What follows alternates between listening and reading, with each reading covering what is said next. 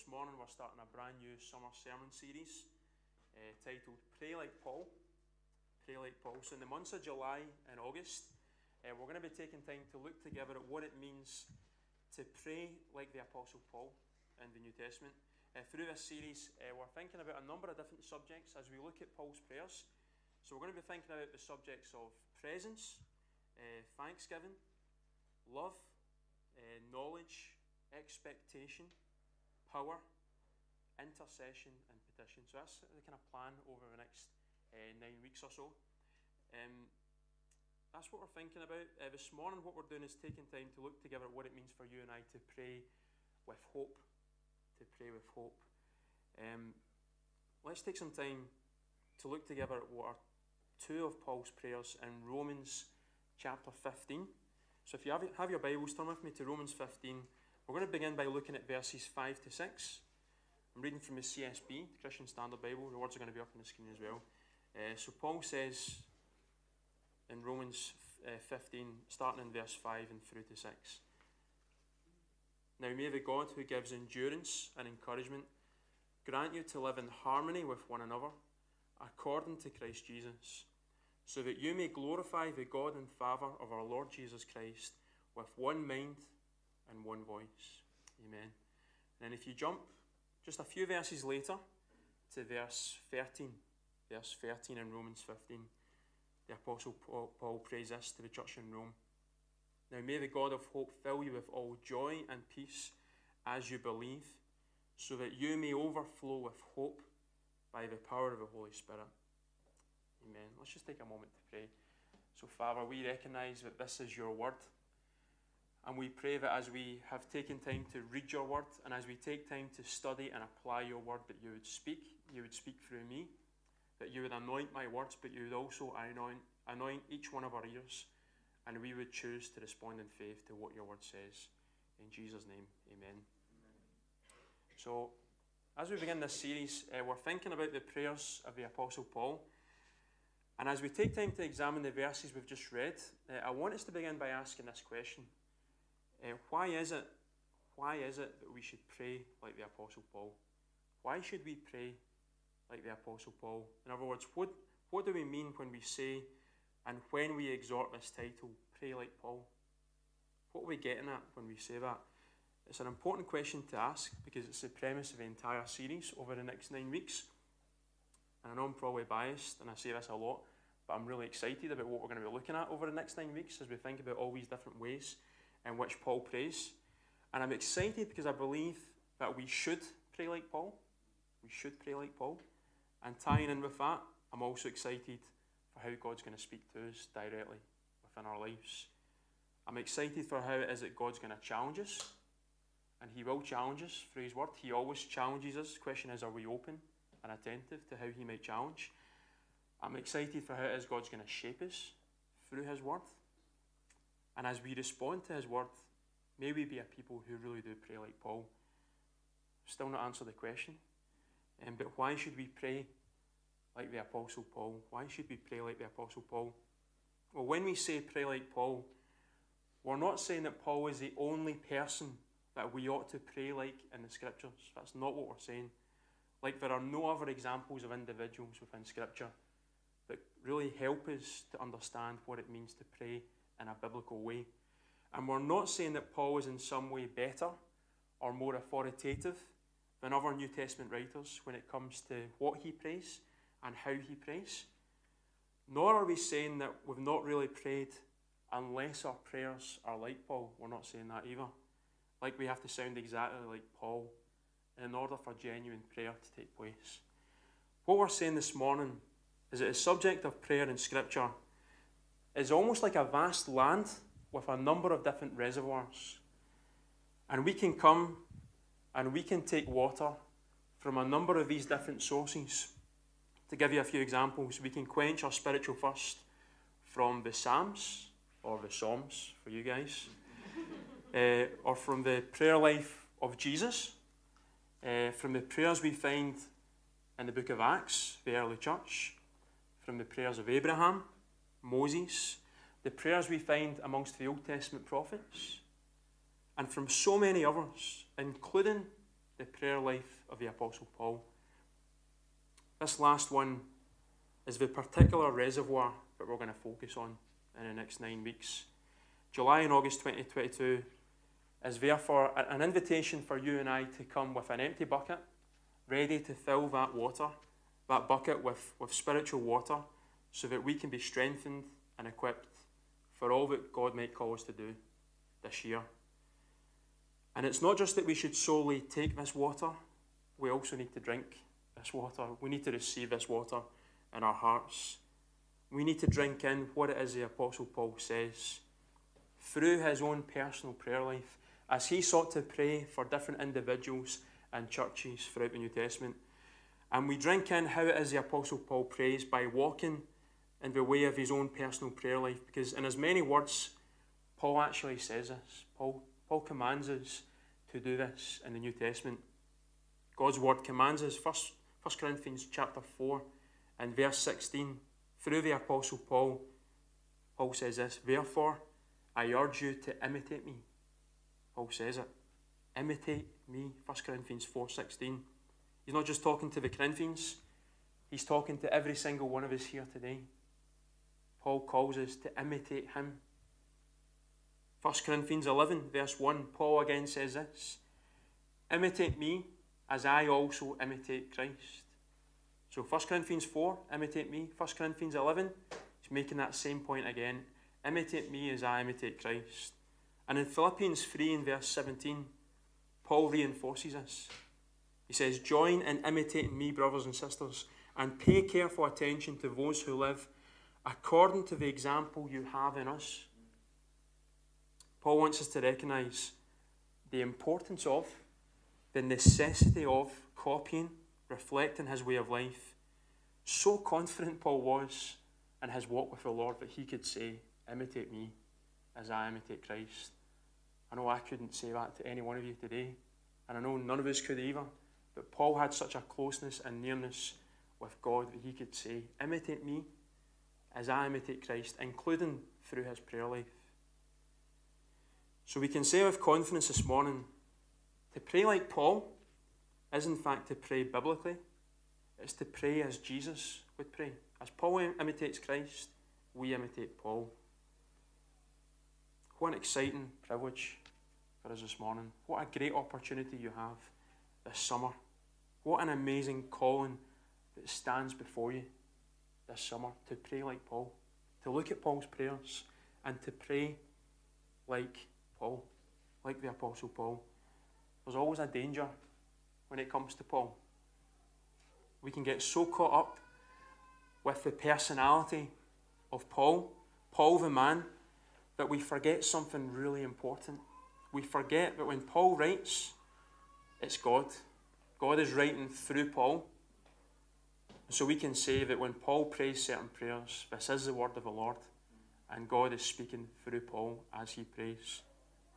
Get your head around that. Paul is praying to God, and yet God is working in Paul to pray to him. Therefore, to pray like Paul is to pray as God has called us to pray, because why?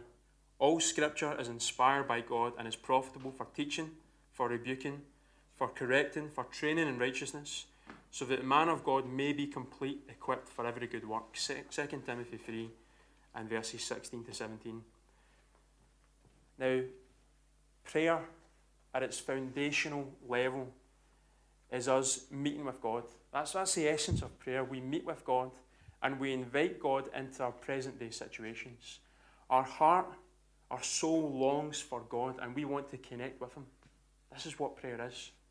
This is the essence of a healthy prayer life.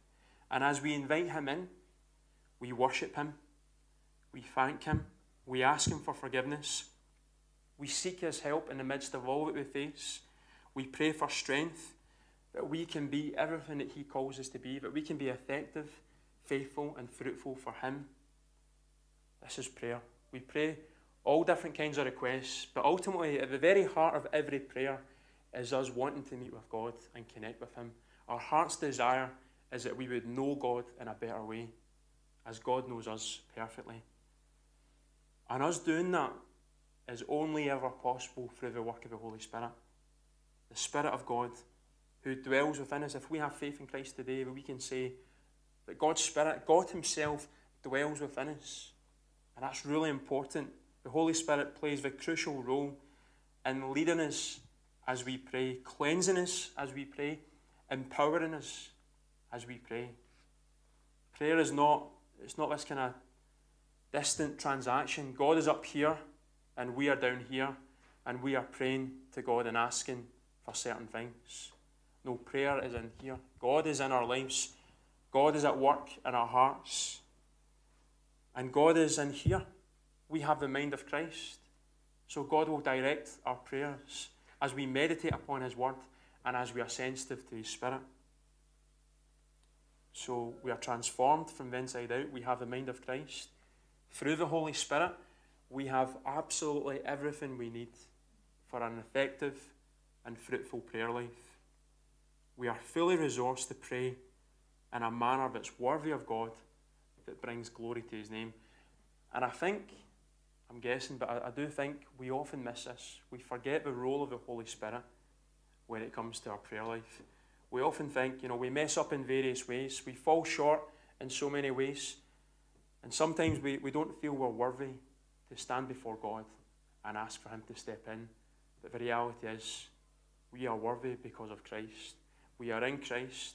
The Holy Spirit dwells within us.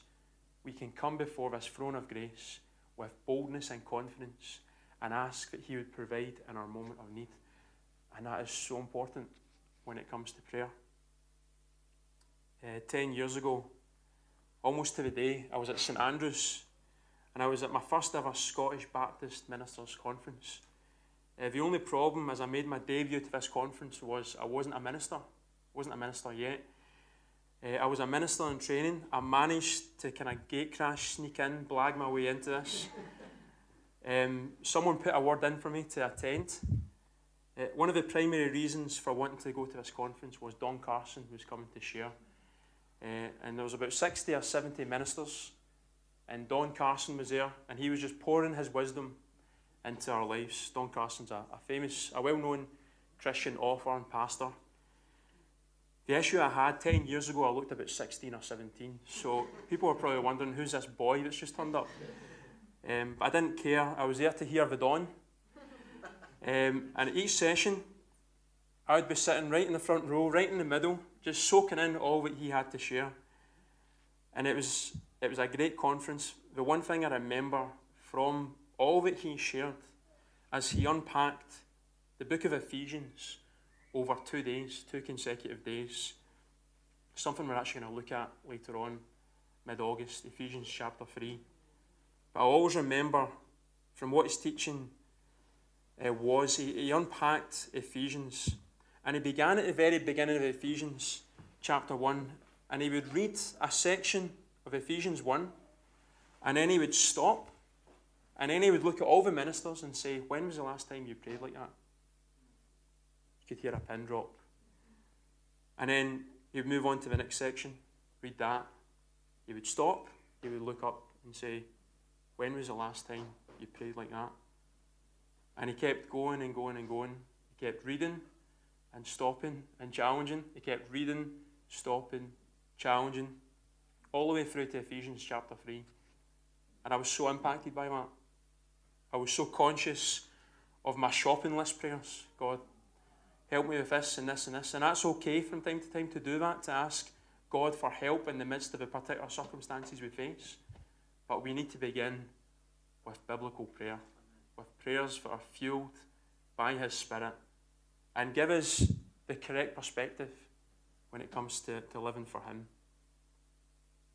His main point, the Don's main point, personal terms now, close friends, I'm not kidding. His main point was this: are the prayers of Paul a reflection of your prayer life? Do you pray like Paul? And if not, why not? The question remains for each one of us this morning.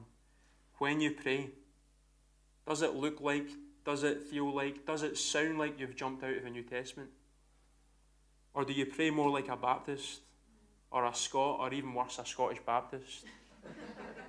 Or whatever nationality or denomination you're from?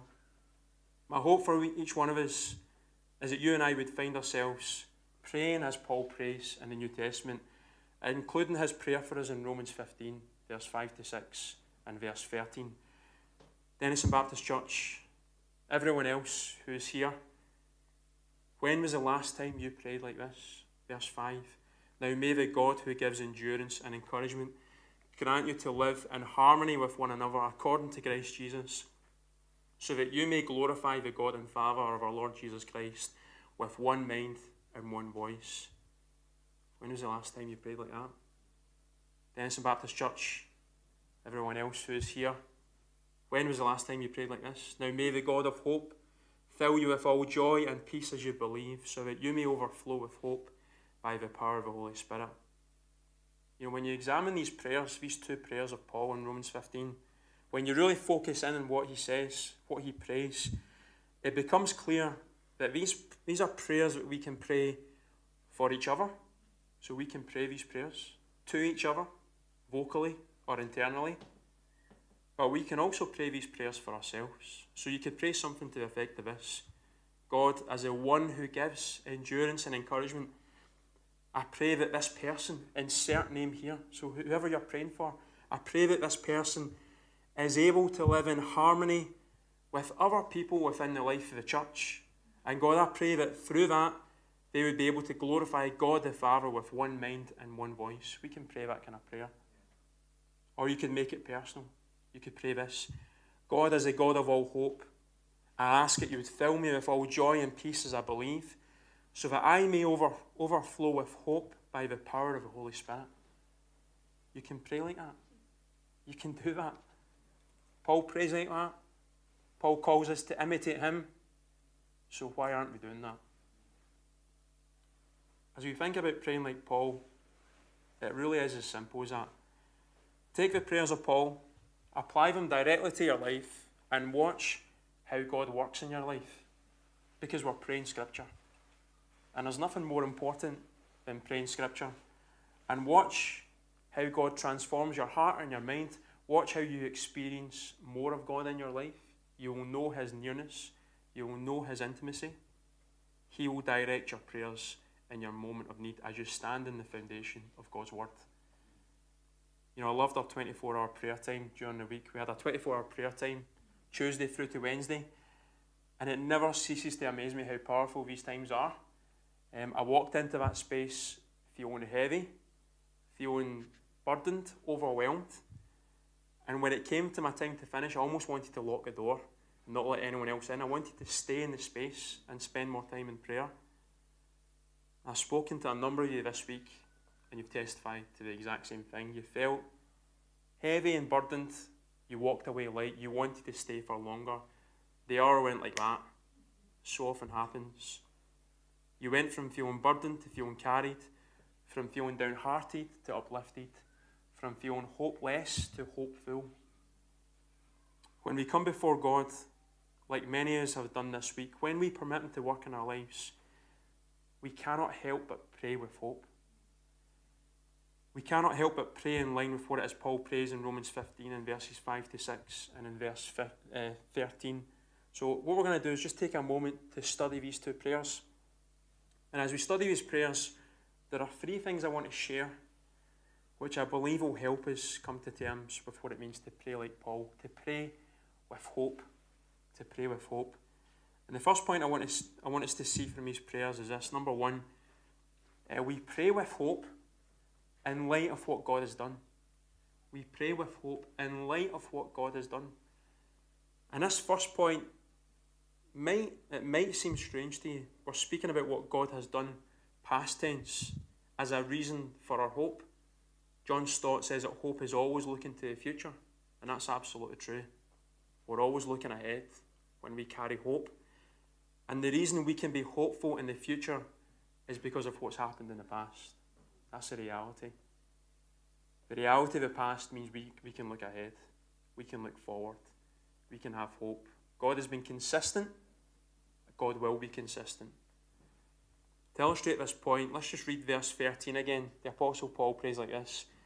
Now may the God of hope fill you with all joy and peace as you believe, so that you may overflow with hope by the power of the Holy Spirit. So in his prayer, Paul refers to God as a God of hope. Don't miss that. Paul prays to God as a God of hope. In other words, we pray to God, we pray to the one who's the author of hope. Hope was, and hope is, and hope always will be God's idea, because God invented hope. God is not just the author of hope, He is the object of our hope. That's why we just sang, and I had no idea you guys were going to sing this. I had this in my notes already. That's why we sang, my hope is built on nothing less than Jesus' blood and His righteousness. He's the object of our hope. We look to Jesus and we say, He is my hope. He's my hope. If He's not your hope, you don't know Him. And so why is God, as Paul prays here, the God of hope? Why is He the author of hope? Why is He the object of our hope? Well, He is all of this because of what He in Christ has already done for us, past tense. What's God done for us? Well, He created us. He created us with different personalities and different gifts, different abilities, different circumstances. And yet we chose to reject Him. We turned our back on Him. We declared independence from God. And we decided to go our own way and to do our own thing. We rejected God, and yet God pursued us. God loved us. God forgave us when we came to Him, asking for His love and for His grace in light of the sin that we carried. And God forgave us by sending His Son Jesus. Jesus lived amongst us.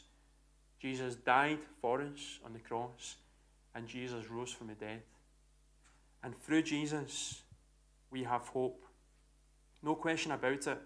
What God has done for us enables you and I to pray to the God of all hope, because Jesus has went so far to bring us back into this right relationship, so that if we believe in Him, we will not perish but have eternal life, and we will receive this amazing gift of hope, the gift of the Holy Spirit in our lives, which is a down payment for this eternity with God. Peter writes something similar in 1 Peter 1 and in verse 3. And these are well-known words. He points to the past as a reason for our hope for the future. He says, "Blessed be the God and Father of our Lord Jesus Christ. Because of His great mercy, He has given us new birth into what? A living hope. A living hope through the resurrection of Jesus Christ from the dead." So the living hope that you and I have today stands in the foundation of the gospel. The fact that Jesus has rescued us from our sins and brought us back into a relationship with Him. So we have a living hope today. We can look ahead with hope because of what Christ has done for us. Amen? Amen. So I wonder this morning, are you feeling hopeless? Are you feeling hopeless? If you are feeling hopeless today, have you ever spent time meditating, reflecting on, thinking about what God has done for you in Christ? Have you spent time unpacking why it is the God of hope is called the God of hope? Because of past, because of what He has done for you. Most importantly of all, have you prayed? Have you prayed and asked God that the gospel would become more and more real to your life? So it's not just this understanding of different facts about God, but it's something that waterfalls into your heart, something that you experience in your life, so that you know with all that you are, that your hope is built on nothing less than Jesus' blood and His righteousness, and you can step forward today in faith, knowing that God has your back. The cross is sufficient. The resurrection actually happened. It's historical fact. I can promise you this morning that if you're feeling hopeless today and you do that, you pray and ask for the gospel to become real in your life, you'll experience hope. In fact, as Paul prays, you'll overflow with hope. You'll overflow with hope. That doesn't mean you'll have a little bit of hope in your life. You'll overflow. Abundant hope. Abundant hope. So we don't just pray with hope in light of what God has done. We also, number 2, pray with hope in the middle of what God is doing. In the middle of what God is doing. So take hold of this gospel reality. And from that foundation, let's look at point number 2. We pray with hope in the middle of what God is doing. To understand what we mean by that, let's just take some time to look together at verses 5 to 6. And this is the first prayer of Paul in this chapter. Paul prays this: "Now may the God who gives endurance and encouragement grant you to live in harmony with one another according to Christ Jesus, so that you may glorify the God and Father of our Lord Jesus Christ with one mind and one voice." Now notice that the word hope is not in this prayer. Some of you might have noticed that already. Paul doesn't say anything, Paul doesn't pray anything about hope in verses 5 to 6. But check out the context of our passage. Have a look at what Paul says in verses 1 to 2. We'll start with verses 1 to 2, and then we'll move on to verse 3 and 4. Verse 1, Paul says this: "Now we who are strong have an obligation to bear the weaknesses of those without strength, and not to please ourselves. Each one of us is to please his neighbour for his good, to build him up." So what's Paul getting at here? Well, to be a Christian, to be Christian by definition, it's not about pleasing yourself. We can so often forget that. We think that Christian life is about pleasing me, myself, and I. That Paul says here, it's not about that. It's not about pleasing yourself. It's not about doing what you want to do. It's about dying to self. It's about taking up your cross. It's about recognising there's something more important than your particular desire. To be a Christian is not about pleasing yourself. And Paul continues on in verse 3. Look at how he brings this all back to the example of Jesus. So Paul's not just saying this, he roots it in the example of Christ. Verse 3, "For even Christ did not please himself. On the contrary, as it is written, the insults of those who insult you have fallen on me. For whatever was written in the past was written for our instruction, so that we may have hope through endurance and through the encouragement from the Scriptures." In other words, what Paul is saying here is the example of Jesus in the Scriptures was for our benefit, so that we might endure, so that we might be encouraged, and this in turn would bring about what? This in turn would bring about hope within our lives. When we look at the example of Christ, it causes us to endure, to be encouraged, to not think about ourselves, but to think about other people, and this leads to hope. And look at what this results in. Paul's prayer in verse 5 to 6. Let me just read it again. "Now may the God who gives endurance and encouragement grant you to live in harmony with one another, according to Christ Jesus, so that you may glorify the God and Father of our Lord Jesus Christ, with one mind and one voice." So Christ's example at the top enables us to endure and be encouraged. This brings about hope in our lives. This causes unity within the church. We can't manufacture unity within the church. It all starts from Christ's example, and this is the pattern that Paul's following. Does that make sense? So when you and I draw near to God, He's changing each one of us, not just us individually. He's changing us collectively. So when we draw near to God, we become more like Jesus within ourselves. But when we do that, when we draw near to God, we also become one as a church family. He's changing us personally, but He's changing us collectively as a family. So no doubt, this will cause us to have hope. When you see God change you, when you see unity within the life of the church, you can't help but see hope in the midst of that. To give you an example, last month, 6 weeks ago, probably 2 months ago maybe, we prayed for Salah. I'm going to stop there, it wasn't 3 months. We prayed for Salah, and we were praying. What was our prayer for Salah? He was going through the mill. He was going through a really difficult time. We prayed, "God, would you give this brother of ours short-term accommodation in Glasgow?" Salah was destined to move to Newcastle. Every government official was saying to Salah, "You're definitely going to Newcastle." That was a promise from the government. The government doesn't promise a lot, but it promised that. And it was incredible. It was mind-blowing. As we prayed, we said, "No, we do not want this to happen. Salah is part of our family. We want him to stay here." And so we prayed. Salah prayed. We prayed together. We asked God, "Would you allow Salah to stay in Glasgow?" And every aid worker, charity worker I spoke to in Glasgow said it would be very, very difficult. Some said it would be impossible for Salah to find accommodation in Glasgow. And at the very last minute, The taxi driver who was picking Salah up to go to Newcastle said there's been a change of plan. He's not going to Newcastle, he's going to Glasgow. Praise God. Transformation.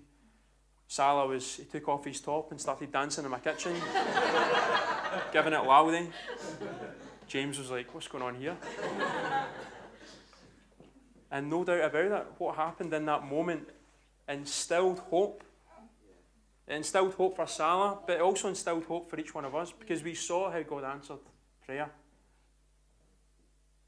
For your own life, when you see God at work in the midst of the challenges and the sufferings of your life, let the Holy Spirit enable you to endure. Let the Spirit encourage you so that you pray with hope, with full expectation that God's going to help you now and that God's going to help you in the future. See, I'm more confident now in my prayer life because of what happened with Salah. And well, God, if you can help Salah in that impossible situation.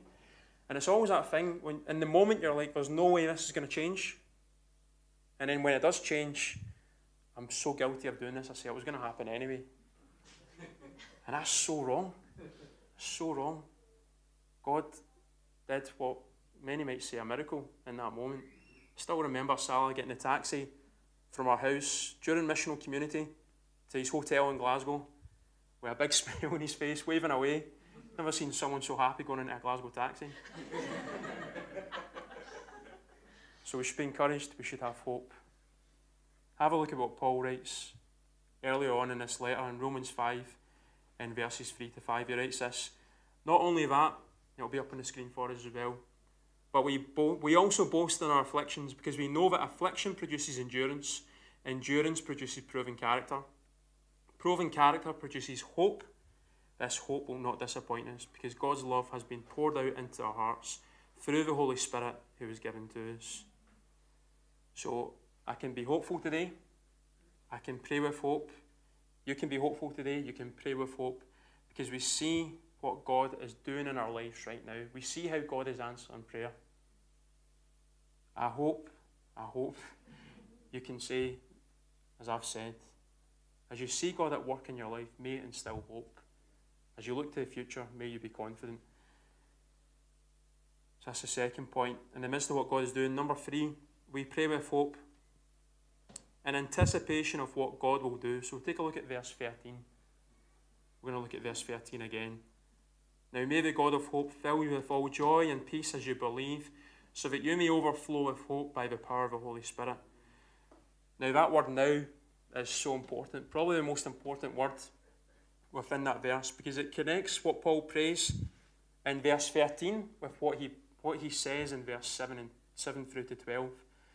In other words, the reason why I'm praying that the God of hope might fill you and cause you to overflow with hope is because of what I'm sharing in verses 7 to 12. This is what Paul is essentially saying. Verse 7 to 12, making some key points here. In light of verse 7 to 12, now may the God of hope. They're connected. Take a look at what Paul says then in verses 7 to 12.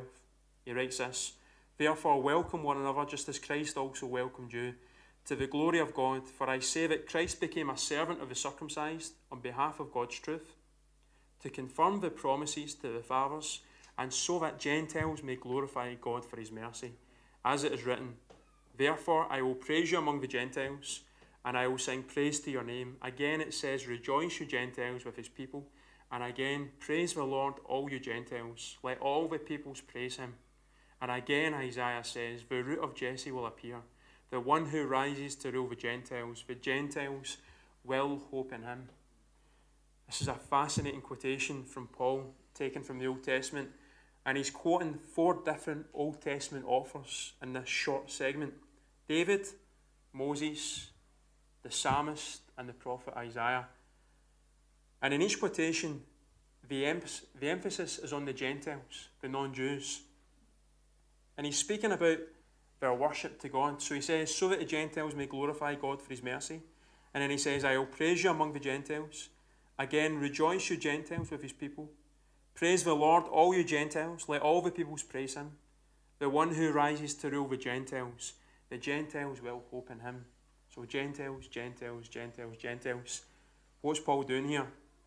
Well, he's looking ahead Paul's looking ahead, and he's looking ahead to that day when every tribe and every tongue will confess Jesus as Lord. It's a day when Jesus' command to make disciples of all nations will be fulfilled. The Great Commission. There's going to be a day when that command has been fulfilled through the mission of the church to a lost and hurting world. So Paul is saying here, my prayer is that you would look ahead to that day. You would look ahead to that day. The God of all hope would fill you, would cause you to overflow with hope, which in turn would cause you to be a man or woman who prays with hope. And you would look ahead to that day when every tribe and every tongue would confess that Jesus is Lord. This would be the fuel for your hope. This is what Paul's saying. So let it be the case, brothers and sisters, that we would hope in anticipation of what God's going to do. Every single tribe and tongue will confess Jesus is Lord. He's going to bring all peoples together. One day we're going to be in eternity, and I'm going to recognize all you guys and so many others, and we're all going to be worshipping together with every single nationality, standing before the throne, praising Jesus, to use a Scottish term, giving it loudly with all that we are, recognizing that He is Lord. Can't really get my head around what it's going to look like, but it's going to be incredible. And what's even more incredible, or maybe just as incredible for me, is we get to play our part in that. So when we look ahead to that day, we get to play our part in that journey towards that day of salvation this coming week. As far as I'm aware, God might do something else, but we have over 20 different nationalities coming to this outreach week. And as they come, we want to love them. We want to bless them. Many come from different faiths. And we want to say, this is why I love you. This is why I'm blessing you. Because there's this God. His name's Jesus. He loved me. He blessed me. This is why we do what we do. God has changed our lives. We get to experience His grace. God is glorified in our lives. And as God is glorified in our lives, we have this opportunity to love and bless others so that they might have the hope that we have. And it wouldn't be about us. We wouldn't walk away from this week thinking, look how amazing we are. We would come away from this week saying, how good is God? Look at what He did in this life and in that life and in that life. There's a number of us within the life of the church involved this week. But there's also a number of us who can't because of work and different commitments. I would just encourage you, if that's you, if you're within that category, if you're busy and not able to attend, just pop in. Just pop in for even half an hour at some point, even for the community meal, even if it's like 6 o'clock. Just come along and just see what God is doing in our midst. And as you do that, watch how God is working among the many nations within the life of DBC. We're blessed to live in a community that is surrounded by nations and continents of the world. And what's happening as we go into this week, it's almost like a little brochure of heaven, a little foretaste of what God is doing. We sample for us before that big day when we're going to worship Jesus. And when you see that this week, when you look ahead to all that God might do, you'll have hope. You'll pray with hope. You'll be someone who is hopeful because you carry that eternal vision of what God is going to do. So this morning we just want to create some space as we now respond in worship. I'm aware of the fact that you've maybe never made Jesus Lord of your life today. You've never made that decision in your life to follow Him, to say that He's going to be Lord. He's going to be over every single aspect and detail of my life. And if that's you, then do speak to myself or to TJ or Paul. We would count it a privilege as leaders within the church to pray for you, that you might come to experience His grace. Or if you know someone who loves the Lord, speak with them and they can pray for you. Perhaps this morning you're going through a trial. Maybe you're just finding it really difficult.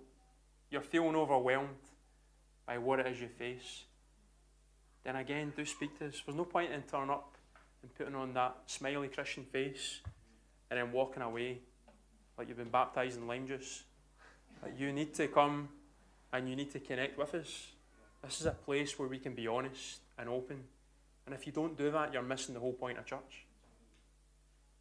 So do come and connect with us. If you're finding it difficult, speak to us and we'll pray with you and for you. And perhaps you need prayer for healing. We believe in the God who heals. And so we would create space for you to pray for a particular ailment or illness. And when I say that, I'm not saying that God will heal you, but we believe that God does heal, and God will use whatever you face to strengthen you in your faith and to enable you to be more faithful and fruitful for Him. So these are ways in which we can respond in prayer. We're going to now sing. As we begin this time of worship, let me exhort the words of Paul from Ephesians. These are words that I heard 10 years ago as I was at that conference. Paul says in Ephesians chapter 3, and it'll be up on the screen, I pray that the eyes of your heart may be enlightened, so that you may know what is the hope of his calling, what is the wealth of his glorious inheritance in the saints, and what is the immeasurable greatness of his power towards us who believe, according to the mighty working of his strength. Let that be our prayer this week. Let's pray. Heavenly Father, we come before you and we thank you that we have the opportunity now to respond.